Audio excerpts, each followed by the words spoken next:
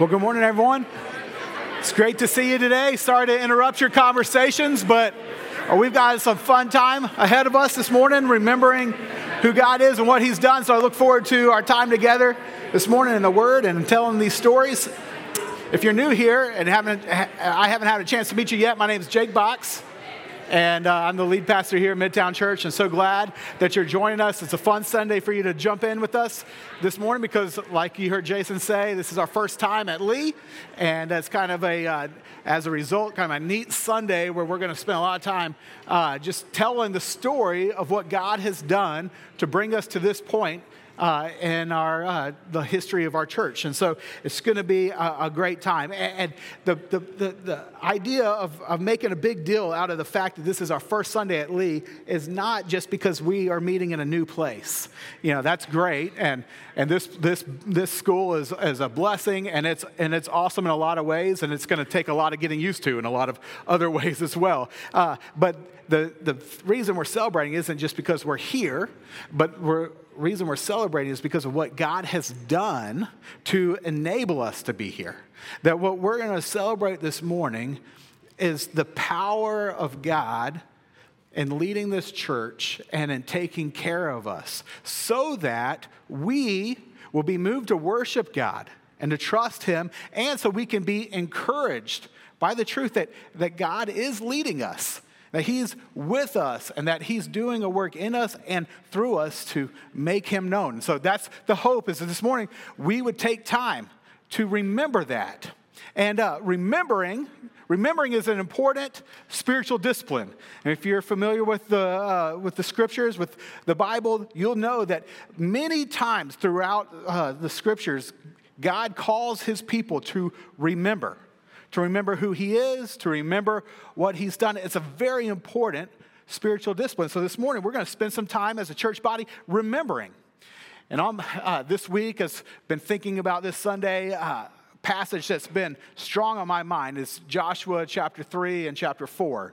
For those of you who have been around Midtown for a while, you know, like whenever someone becomes a partner with our church, we give them the very awesome and cool, highly coveted Midtown rock, right? And that rock is from, or symbolic to, Joshua 3 and 4. So you've heard me reference this passage many times, but this morning I want to look at this really quick because what you see in this passage is a call that I think is so important. It is a call to remember what God's done and to also attach to the remembering why He's done it, what He's up to, what it means. And so if you will, you could turn to Joshua chapter 3 or Joshua 4. Let me give you some context to this. This is Joshua 3 and 4 tells the story of one of the most climactic events in all of biblical history. If you're familiar with the Old Testament, you know that the nation of Israel had been freed by God's power from slavery in Egypt, that God had done many miracles to make that happen. And then, as a result of disobedience by the nation of Israel, they had wandered in the desert for 40 years. But finally, God was going to bring them into the promised land, where He was going to have them thrive as a nation, to be His mouthpiece to all of the nations, that they would see as God blesses the nation of Israel, that they would be a blessing to all peoples, that all people would know who God is, and God would be glorified throughout the earth. And so God was finally about to bring them into the promised land. So this is a very climactic event. Joshua 3 is the nation of Israel coming to the Jordan, about to cross over from the wilderness into the promised land, but there's a problem. Jordan's at flood stage. It's gigantic. How are they going to cross this river? Well, God does something miraculous. And in His power, in His divine power, He did what He, in a real similar fashion, what He had done for Israel and to enable them to leave Egypt. He, remember that part of the story, right? He splits the Red Sea. Nation of Israel walks across in dry ground. Well, here, about to enter the promised land, again, God does something very similar. Display of His power. He stops the Jordan River upstream so that the nation of Israel could enter the promised land by walking across the Jordan River bed on dry ground. In fact, this is what it says in chapter 3, verse 17. It says, the priests who carried the ark of the covenant of the Lord stopped in the middle of the Jordan and stood on dry ground while all Israel passed by until the whole nation had completed crossing on dry ground. Now, look what happens next. Chapter 4, very next verse, verse 1 says, when the whole nation had finished crossing the Jordan, the Lord said to Joshua, choose 12 men from among the people, one from each tribe, and tell them to take up 12 stones from the middle of the Jordan, from right where the priests are standing, and carry them over with you and put them down at a place where you will stay tonight. Interesting, right? Pick up 12 stones. And why would God have them pick up these 12 stones? Well, it's because they just had witnessed an incredible miracle by God, right? The drying up the Jordan so they could walk across on dry ground.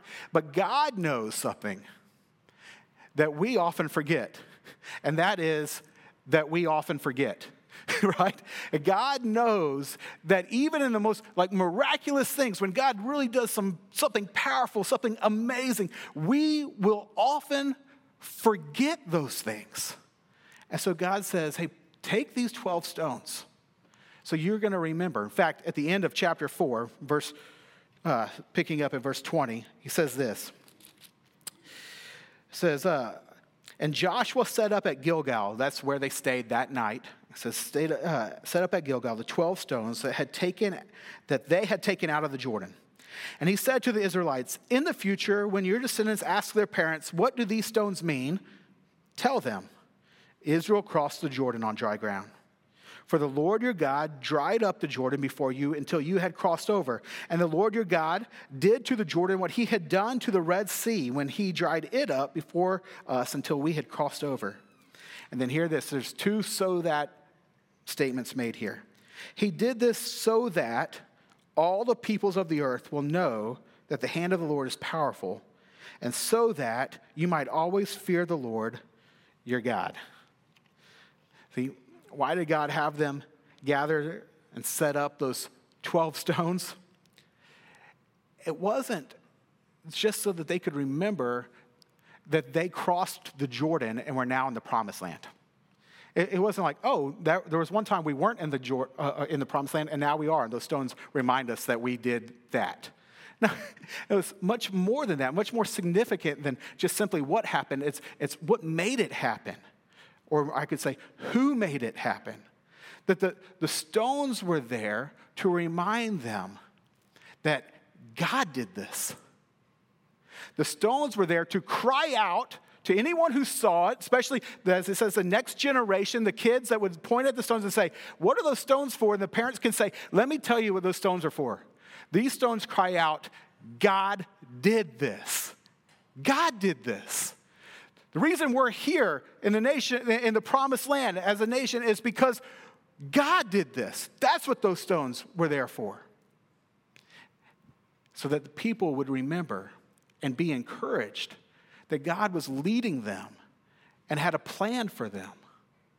That they would not just be happy that we're in a new place, but the stones would remind them the reason they were in a new place is because God was leading them and he had a plan for them. God did this. That's what those stones were there to help them remember.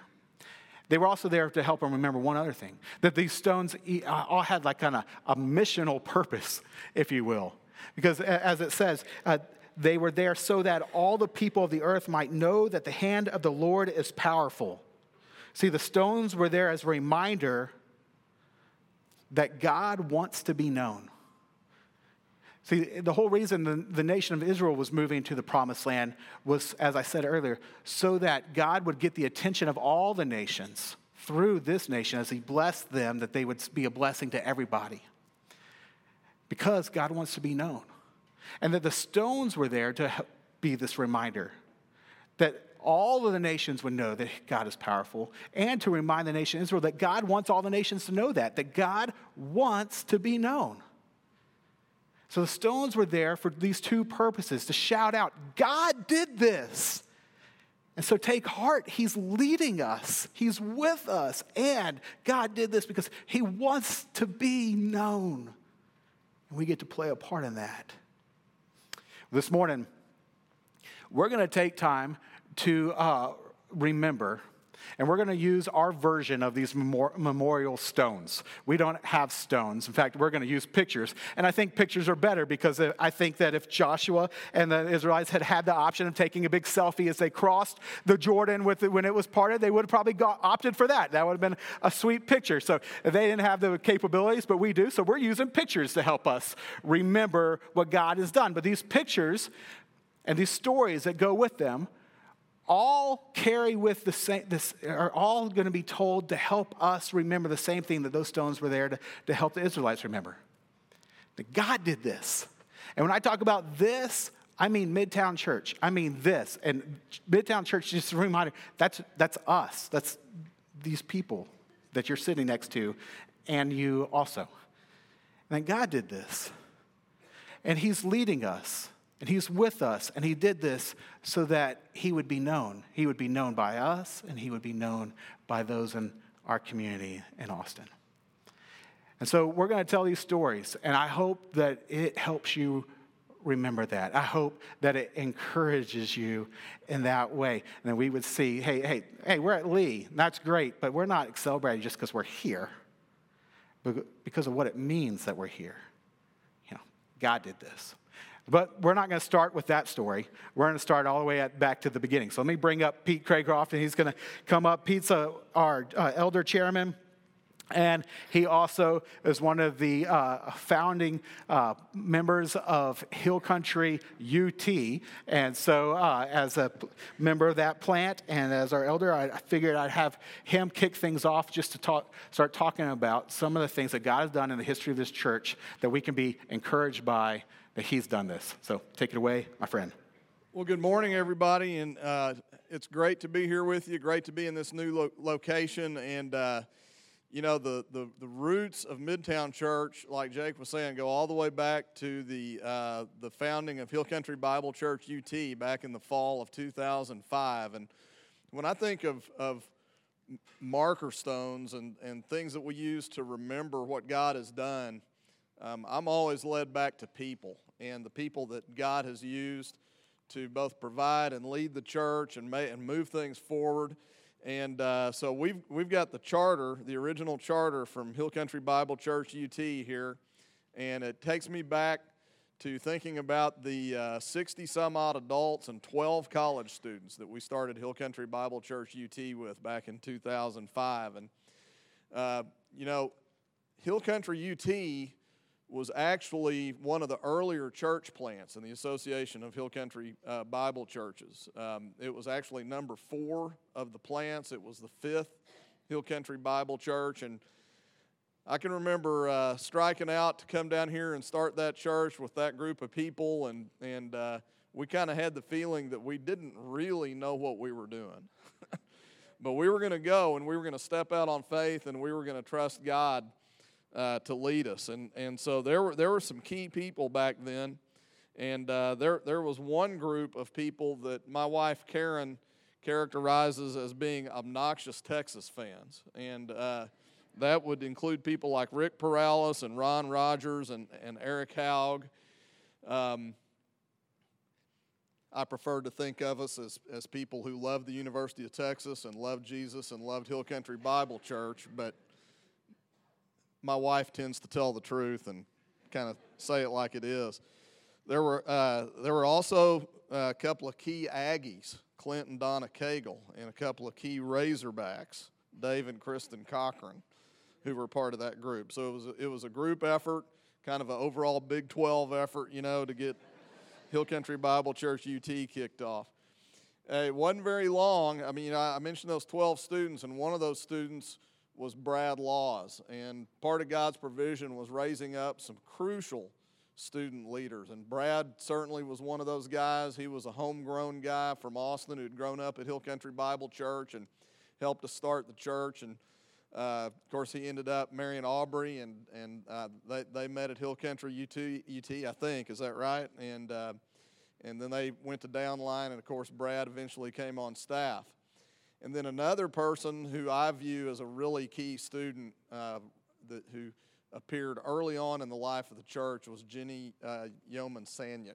And I can still remember where I was standing when Karen and I met Jenny for the first time, when she was just a little fresh-faced freshman at UT. And, of course, everybody knows Jenny. Everybody knows the key role that she's played in the life of the church and still plays. And we conned her into coming on staff 5 or 6 years ago, and she's just done a great job of connecting people and kind of really being a big part of the backbone of what goes on around here. So there were also, and I can't overemphasize this enough, there were some very key outside donors who made the whole thing happen financially, because it wasn't very long before we discovered, hey, we're a college church. That's the reality. And 85% of our congregation are college students. And college students are not widely known for having deep pockets and giving a lot of money to support the ministry of a church. And so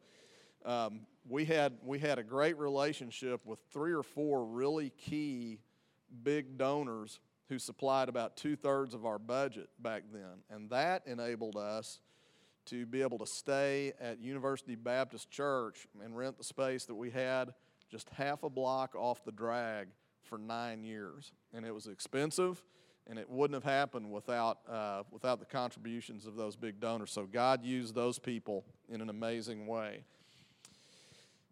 He also raised up our 2 key leaders, senior pastors Denny Henderson and Jamie Trussell. And Denny served as our pastor for about 8 years, and then Jamie came on after Denny moved on and led us through the transition from Hill Country UT to Hill Country Central to Midtown. And it was an honor to be able to serve with both of those guys. And when I think of marker stones from the riverbed, it always takes me back full circle when I think of the Hill Country Bible Church movement and just what God has done and how God has provided over the last 30 years of this incredible movement that's really changed the spiritual environment of Austin and Central Texas and into the far reaches of the world.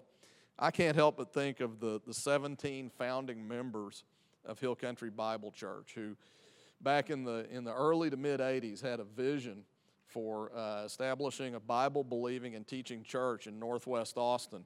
And through their faithfulness, Hill Country Bible Church was started, and we've just seen the far-reaching results of all that. And it's been truly amazing to see how God used their faithfulness and how God's vision, they had a great vision, but God's vision for how He was going to use their faithfulness and their vision was so much broader and so much far-reaching than even what they could imagine. And so it's amazing to see what God has done and how His faithfulness has provided for everything that's taken place that's led us to this point.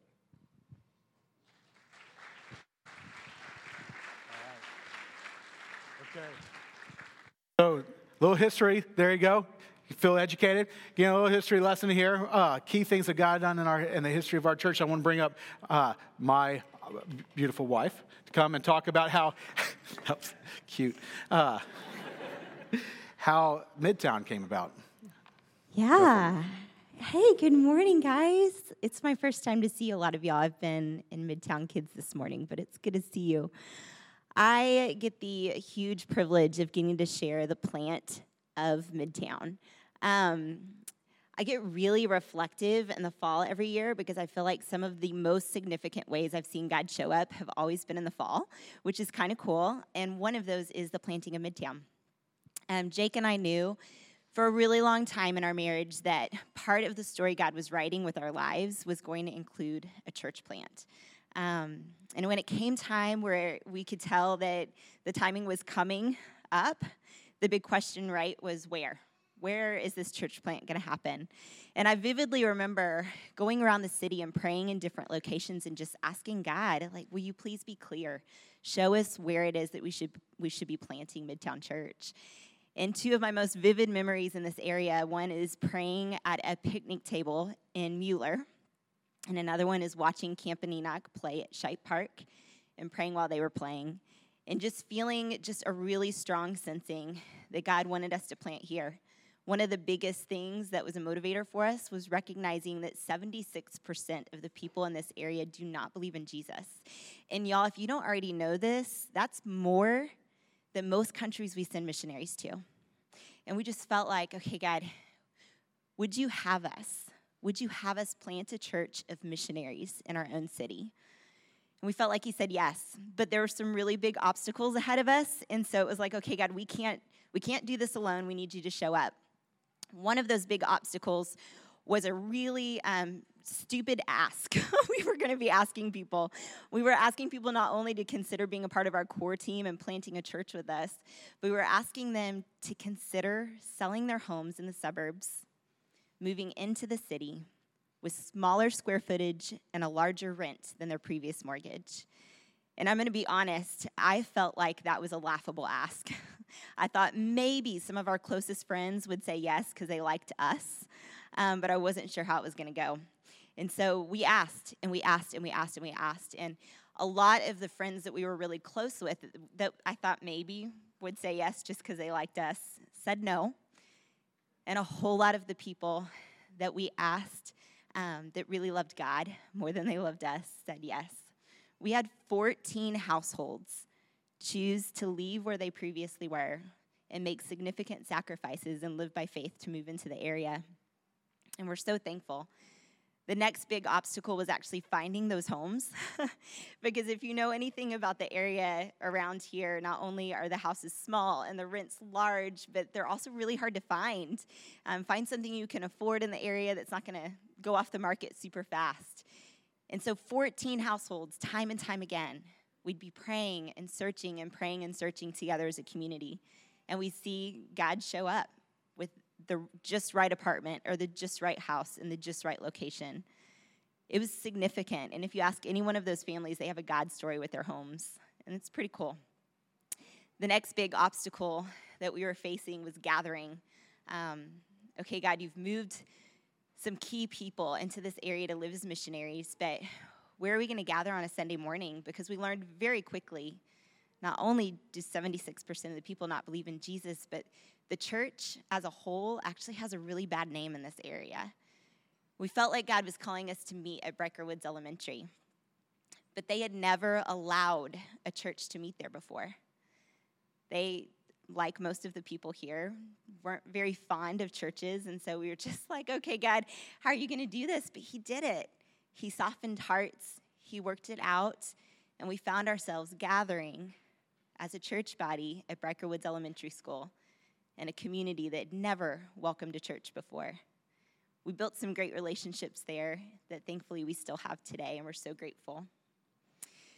God called us to this area with this mission, and the mission felt different than we had experienced in our church experience before. It felt harder than we thought it was going to be in a lot of ways, and much more exciting than we could have ever dreamed. And it was so cool to get to do that in community. And with this mission to really love and serve Austin in a way that we felt like we had been loved by God and served by God, one of the very early things that we felt like as a core team that God was calling us to do was this program, if you will, called Alpha. And y'all, my palms literally get sweaty just thinking about it because it was such a scary thing. Alpha is basically this 12-week program where you gather. We did it in homes. You share a meal, you watch a video about Christianity, and you have conversations about what you believe and what led to your beliefs. And we, very scared, made a lot of asks. We asked and we asked and we asked, would you consider being a part of this discussion? We value multiple beliefs. We want to see people there from all different beliefs to add to this conversation. And we had a lot of no's. And we didn't die, which was great. But y'all, we had 87 yeses. We had 87 people that walked through our homes at least once for that 12-week discussion on Christianity. Oh, that, by the way, wasn't just a 12-week discussion on Christianity, but it ended in a retreat. Like, who asked their neighbor, hey, do you want to talk about Christianity for 12 weeks and then go on a retreat with me? It just doesn't feel like a typical ask. But we had 87 people say yes and go through Alpha with us, which was absolutely incredible. 9 of those people trusted Christ. Some of those people are a part of our church family today. And many, many of them are people that we still are loving and we're serving and we're having spiritual conversations with. This has been such a journey. After Alpha, we thought, you know what, 9 new believers. We want to have our first baptism. Again, where are we going to gather? Where are we going to do this? We wanted it to feel like family, feel like home. None of us had backyards with a pool or a horse trough or anything like that. But we did have a friend. The Carrolls, actually, more specifically, had a friend that had been invited to Alpha that had a backyard that would work.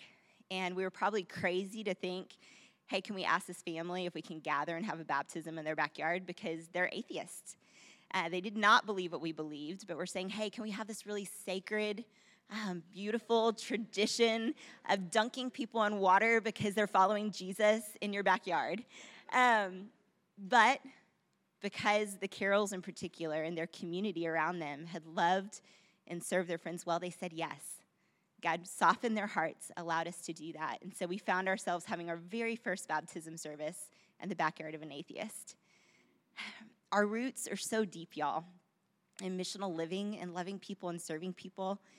It does not feel any less scary today than it did then, but it's not any less exciting today than it was then to get to see God show up, when we lean into community and we lean into mission, to continually say that he wants his name to be made great in this area. And so it's so fun to get to be a part of it. Man, love that. Okay, Jenny, come on up as she's coming up. Just, guys, I hope you hear again and again, like, God did those things. Like, all those things that led to the planting of Hill Country UT and the planting of Midtown Church. That was, like, it can't be explained minus the powerful hand of God. God did those things. And he's done many more things, and so Jenny's going to talk about one of those. Take it away. How was that for a smooth transition? That was such a great transition. Nice. So great. Cool. I'm going to be the comic relief. So we already talked about a couple of things, and we got this beautiful charter over here. We see these lovely signatures. We have this lovely charter over here from Midtown. And my stone of remembrance is keys, because that's what I remember. So I'm going to tell y'all a little bit about that story. So when I started coming to UT, I got there, and I was saved pretty late into high school, probably when I was about 18 years old. And so when I came to college, I was a new believer. And my parents, my family wasn't a believer family at all. And so I had a spiritual mom who pulled me aside one day and said, hey, when you go to college, find a church and make it home. And I really did take that advice to heart. And so when I walked in and I met Pete Craycroft, which I remember that moment, I don't even know where you are, in front of me, as always. And he came up to me, and I was like, man, he reminds me a lot of my dad. And I was like, I guess this must be home. And so I hung around, started doing just different things with Pete and different groups there, really saw Hill Country UT grow, and it really just changed the way in which my spiritual walk was happening. I got to see a lot of my friends come to know Jesus. It was super cool. And so the church really shaped my faith, and we continue to shape in the lives of others. And so when I graduated, most people left. We were about 85 to 90% college students. And so as I graduated, a lot of people left.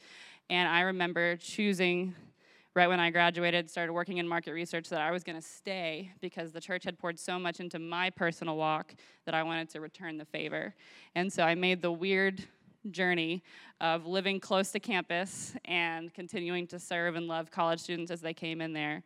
And Pete, I think, noticed that and started calling me probably every 3 to 4 months, saying, hey, I know you really love your job. What if you didn't do that anymore? And started working in ministry. And I said, Pete, I really like my job. I'm also kind of rough around the edges. You don't want me working in a church. And he said, okay. And so every 3 or 4 months for the next year and a half, so 5 phone calls in, he would call and ask me, hey, have you thought about doing full-time ministry? And the first couple of times I laughed, and we had a good joke about it. And then by the 4th one, he had called me, and I said, Pete, I actually quit my job. I still don't want to work in full-time ministry. But I'm not working right now. And he said, will you at least pray about it? And as the Lord does, I prayed about it. And when he called me the 5th time, I was ready to say yes. And so on May 16, 2012, Brad Laws and I started working at Hill Country UT. And this is where the keys come in. So they've talked about these charter moments where they were like, we had these people come, we asked people, and it was great. And then 9 years in, we had 7 people who were working full-time who walked away and said, we're going to do something else with our lives. They all walked away on May 15th, 2012. So on May 16th, Brad and I walked in. They handed us a set of keys and a half sheet of paper and said, good luck. And that is how we started working in ministry. So it was a lot of fun. I think that was probably one of the scarier moments. Luckily, I had never worked in ministry, and so I assumed this is totally normal. I have everything I need. Let's do Sunday morning.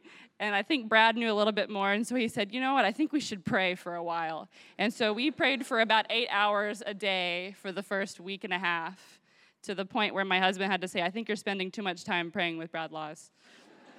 And I was like, you're right.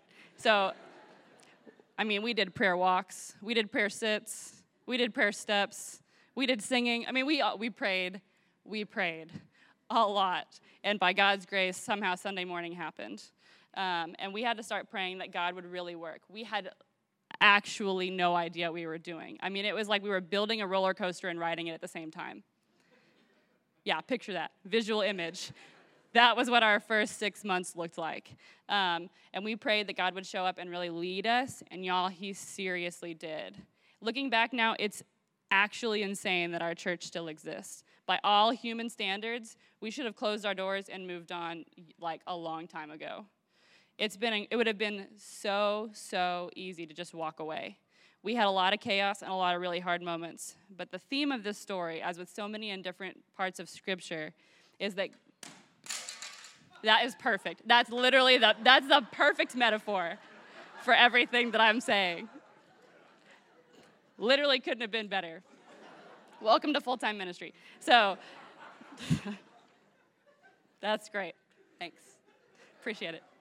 So we had a lot of great moments and great people who really showed up. When we prayed for somebody, I mean, no offense, I'm not the best preacher, and neither is Brad. I love you. You're great. But between the two of us, we really needed somebody who could preach the word and teach college students how they can live through college. And so we had a guy named Colin Huber who would drive every Sunday from Dallas to Austin to preach for us for the first 6 months. When I tell y'all it was chaos, I'm not joking. And we had a guy who had been there forever. His name was Tim Wallner. He led worship for us, and he was amazing. And he just took over that whole ministry and really made it his own. We had a guy named Matt Moore who came, and the part I forgot to mention is right after we started, they informed us they couldn't pay us fully, or at least to the amount that they had originally stated, so we decided we had to raise about half of our salary in support. So that was another added fun element to starting full-time ministry. But we had a guy who had just started working in Austin named Matt Moore who had been raising support for ministry for a long time. And so he got us involved with that and taught us how to do that. I mean, y'all, God brought people after people after people after people to help us figure out what we needed to do.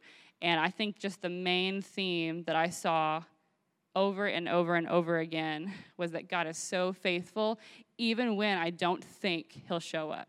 Even when he literally has to show up for us to keep the doors open. He literally needed to provide hundreds of dollars for us to continue doing ministry. He had to provide a preacher who would drive 3.5 hours every Sunday to preach. We didn't have a preaching pastor. I could tell you 10, 11 more stories about that first year of ministry, but I know how much that he loved his church. And then he brought us a place that when we couldn't no longer worship near campus, we did it again. We prayed a lot. We prayed a lot that week. And God brought us the Baker Center, and that's just a whole nother story it's just amazing. Just time and time again, when we thought that our church would close the doors ever, he would provide a way out.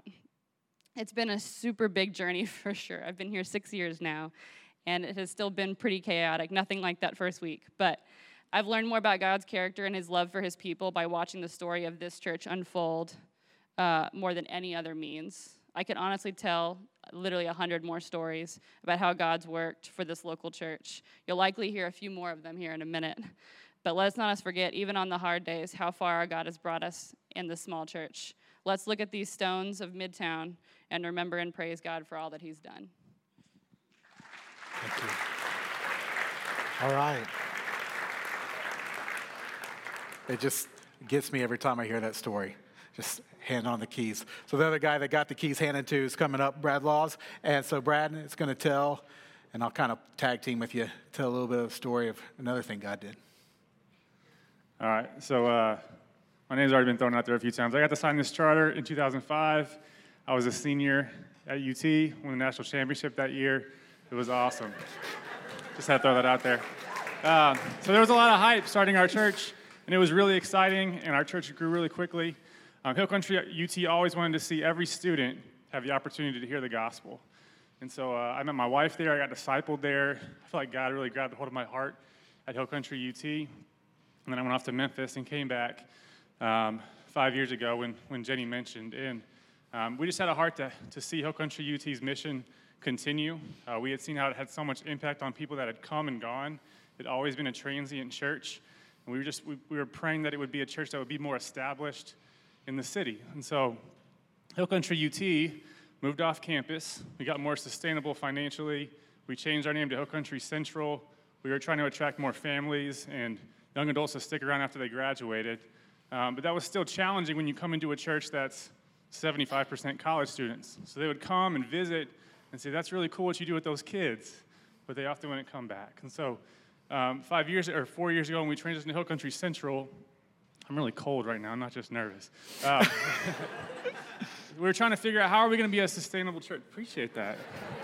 The love here. We were trying to figure out how we're going to become a sustainable church where we had more internal giving and we had families and we're more established in the community. And then simultaneously, I've known Jake forever, since I first moved to Austin in middle school, and we were actually helping pray for Midtown and supporting them and seeing what God was doing with them. And so I'll let him kind of share where they were at when we transitioned to Hill Country Central.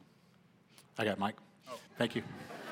Don't even need me. Yeah, and so at the same time that they are making that transition to Hill Country Central, Midtown, we had been planted for coming up on 2 years, and we were facing a pretty big transition ourselves. And basically, we had planted with about 6 college students. 4 of those 6 were graduating or moving on for different reasons. And so our hope was that when we were planting, we would have, we wanted to be a church that represented and was postured to minister to our community.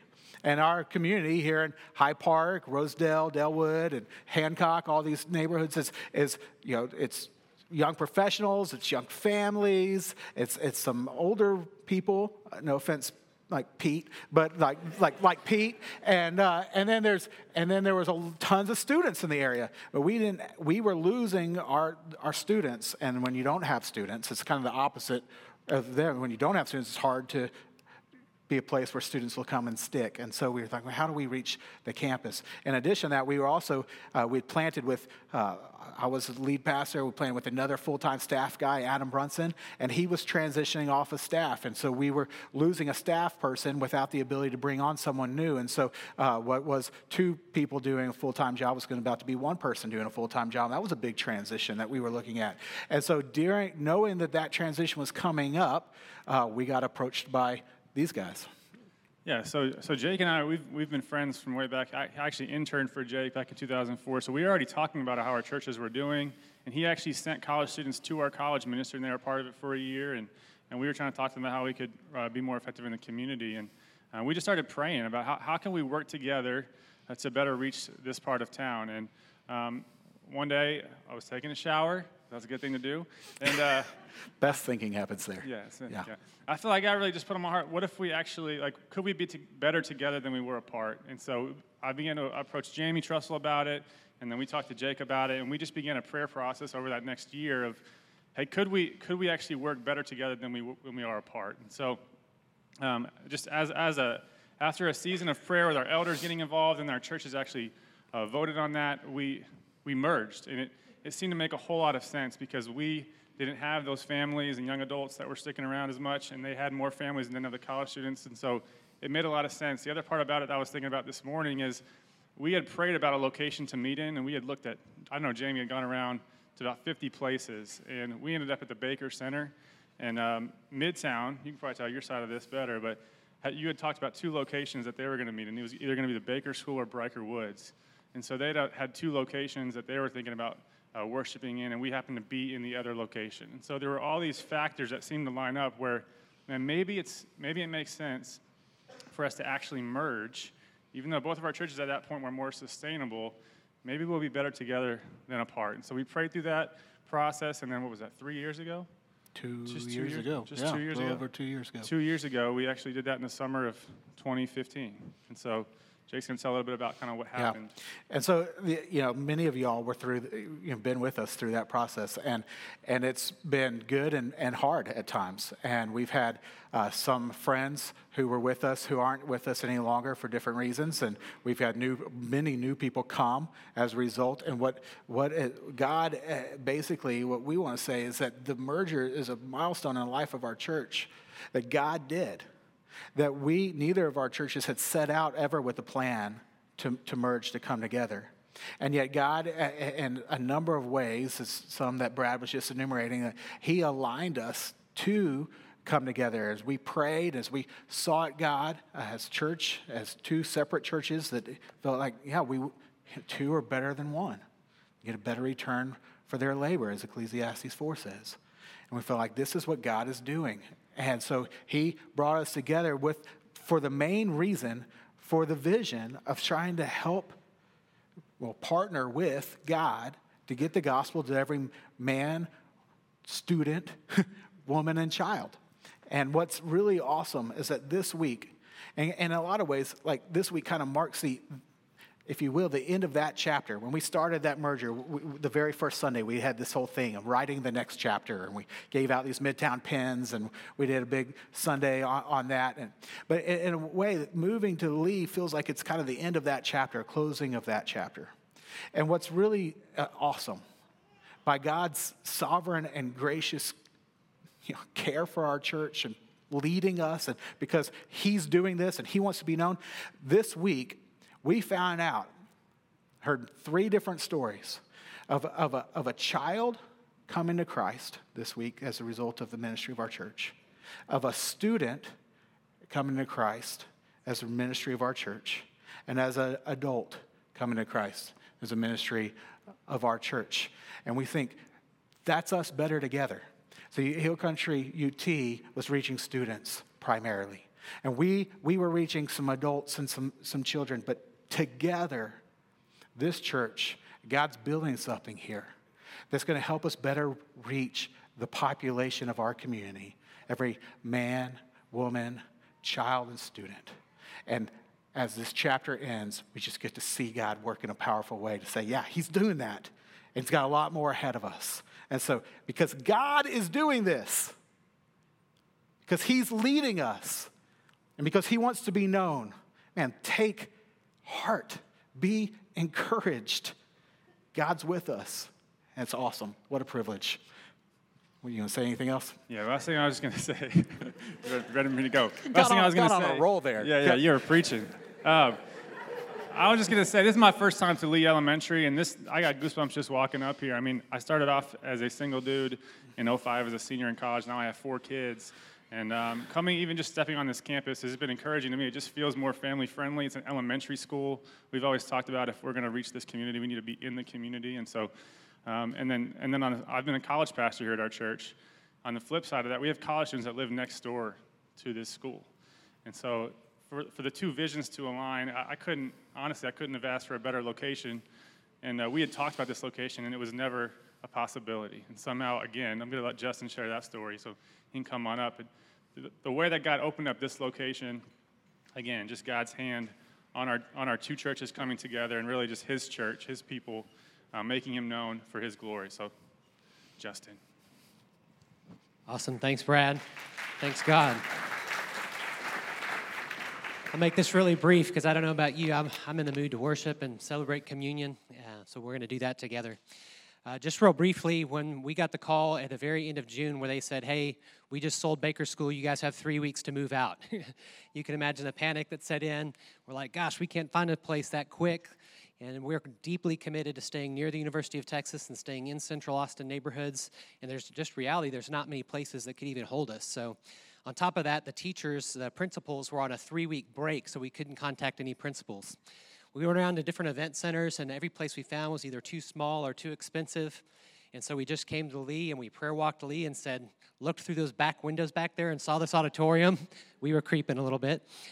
And was like, oh my gosh, this place could fit us all. Let's start praying that God would do this.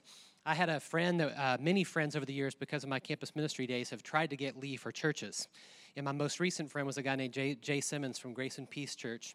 And I called him up and said, hey, what happened when you guys contacted Lee? And he said, no, Lee told us no because this auditorium shares space with a music teacher. So it's kind of like you have to get teachers' approvals for classrooms. You also had to get the music teacher's approval for this. And rightfully so, it's her space. She can decide whether she would want this disruption of the church or not. And so we were told that she had said no for years and years and it wouldn't happen. But we thought, well, let's ask. It doesn't hurt to ask. And so we put in a call. I had a friend who works with AISD, and I asked her, I said, hey, could you put in a good word with the principal to us? And she said, I'll try. And a couple weeks later, still during that dead period of principals being out of service, got a text message from her and said, I'm sitting here with the principal, and he seems really excited about having y'all. I'm like, no way, how did this happen? So Jake ended up calling the principal, and they have a talk on the phone, and he expresses that he's excited. And he expresses that the large reason was because now they have a new music teacher. The other one of 20-something years had retired, and the new music teacher would love to have us. And so God's providence just opening a door for us. The next step was just to go back and start negotiating. We figured elementary school to elementary school, basically it's going to be the same price. But then we turned out that this is what is known as auditorium seating. Auditorium seating was $41,000 a year more than just a cafeteria seating. So we were like, okay, well, I guess we won't be meeting at Lee. That's more than double what we were already paying. God was so gracious to us because the people who are actually in charge of the pricing are the people at the Baker School whom we already had a great relationship with. We came back to meet with them. One of them said, I'm actually a pastor's wife. I've been praying for you guys too. We feel bad that you guys have to leave, and let's see if we can work around the pricing. I can't go into the details, but they found some ways for us to reduce the pricing significantly to where now we're only paying $5,000 a year more. So they trimmed $36,000 off of the original budget. And a large part of that, give God praise. A large part of that is that they cut off some of the setup time because they're allowing us to keep the sound system up because the music teacher and the principal were excited to share our sound system. Amazing. They were like, what is going on? So this is just a testimony to how good God is, to remember that God's the one who's before us. He's so providential, moving things and orchestrating things behind the scenes because of two main reasons. He loves UT students. He loves all 50,000 students at UT, and he loves these neighborhoods in Central Austin and every man, woman, and child that's here. We're convinced that he loves us because he would give his life for us as he did. And we think about stones of remembrance, and we've got different pictures here. The best picture that we ever have is what Jesus told us to take in remembrance of him, to take the bread, to take the cup, and remember that he has died for us, that he does love us, and that he does love all these neighborhoods and every single student. So let's celebrate today, and as we take communion, let's remember that God loves us, that he would go out of his way and die for us. And he would take this and say, hey, this is a stone of remembrance. Remember this. Remember me when you take this. Let's worship together. We're going to do like we did in Baker, where during the worship set, you can come and take communion. Might be a little bit different with our seats the way that they are, but have some flexibility, and we'll enjoy this time of worship. Let me pray. God, you are a very good God and so providential. You're the one who held back the water. You're the one that gave faith to people to start Hill Country UT, gave faith to people to start Midtown, gave us faith and unity through this merger, and now have brought us to this place. Thanks for this day of remembrance, and thanks more for this bread and this cup that we have, that we do take today, remembering you. In Jesus' name, amen.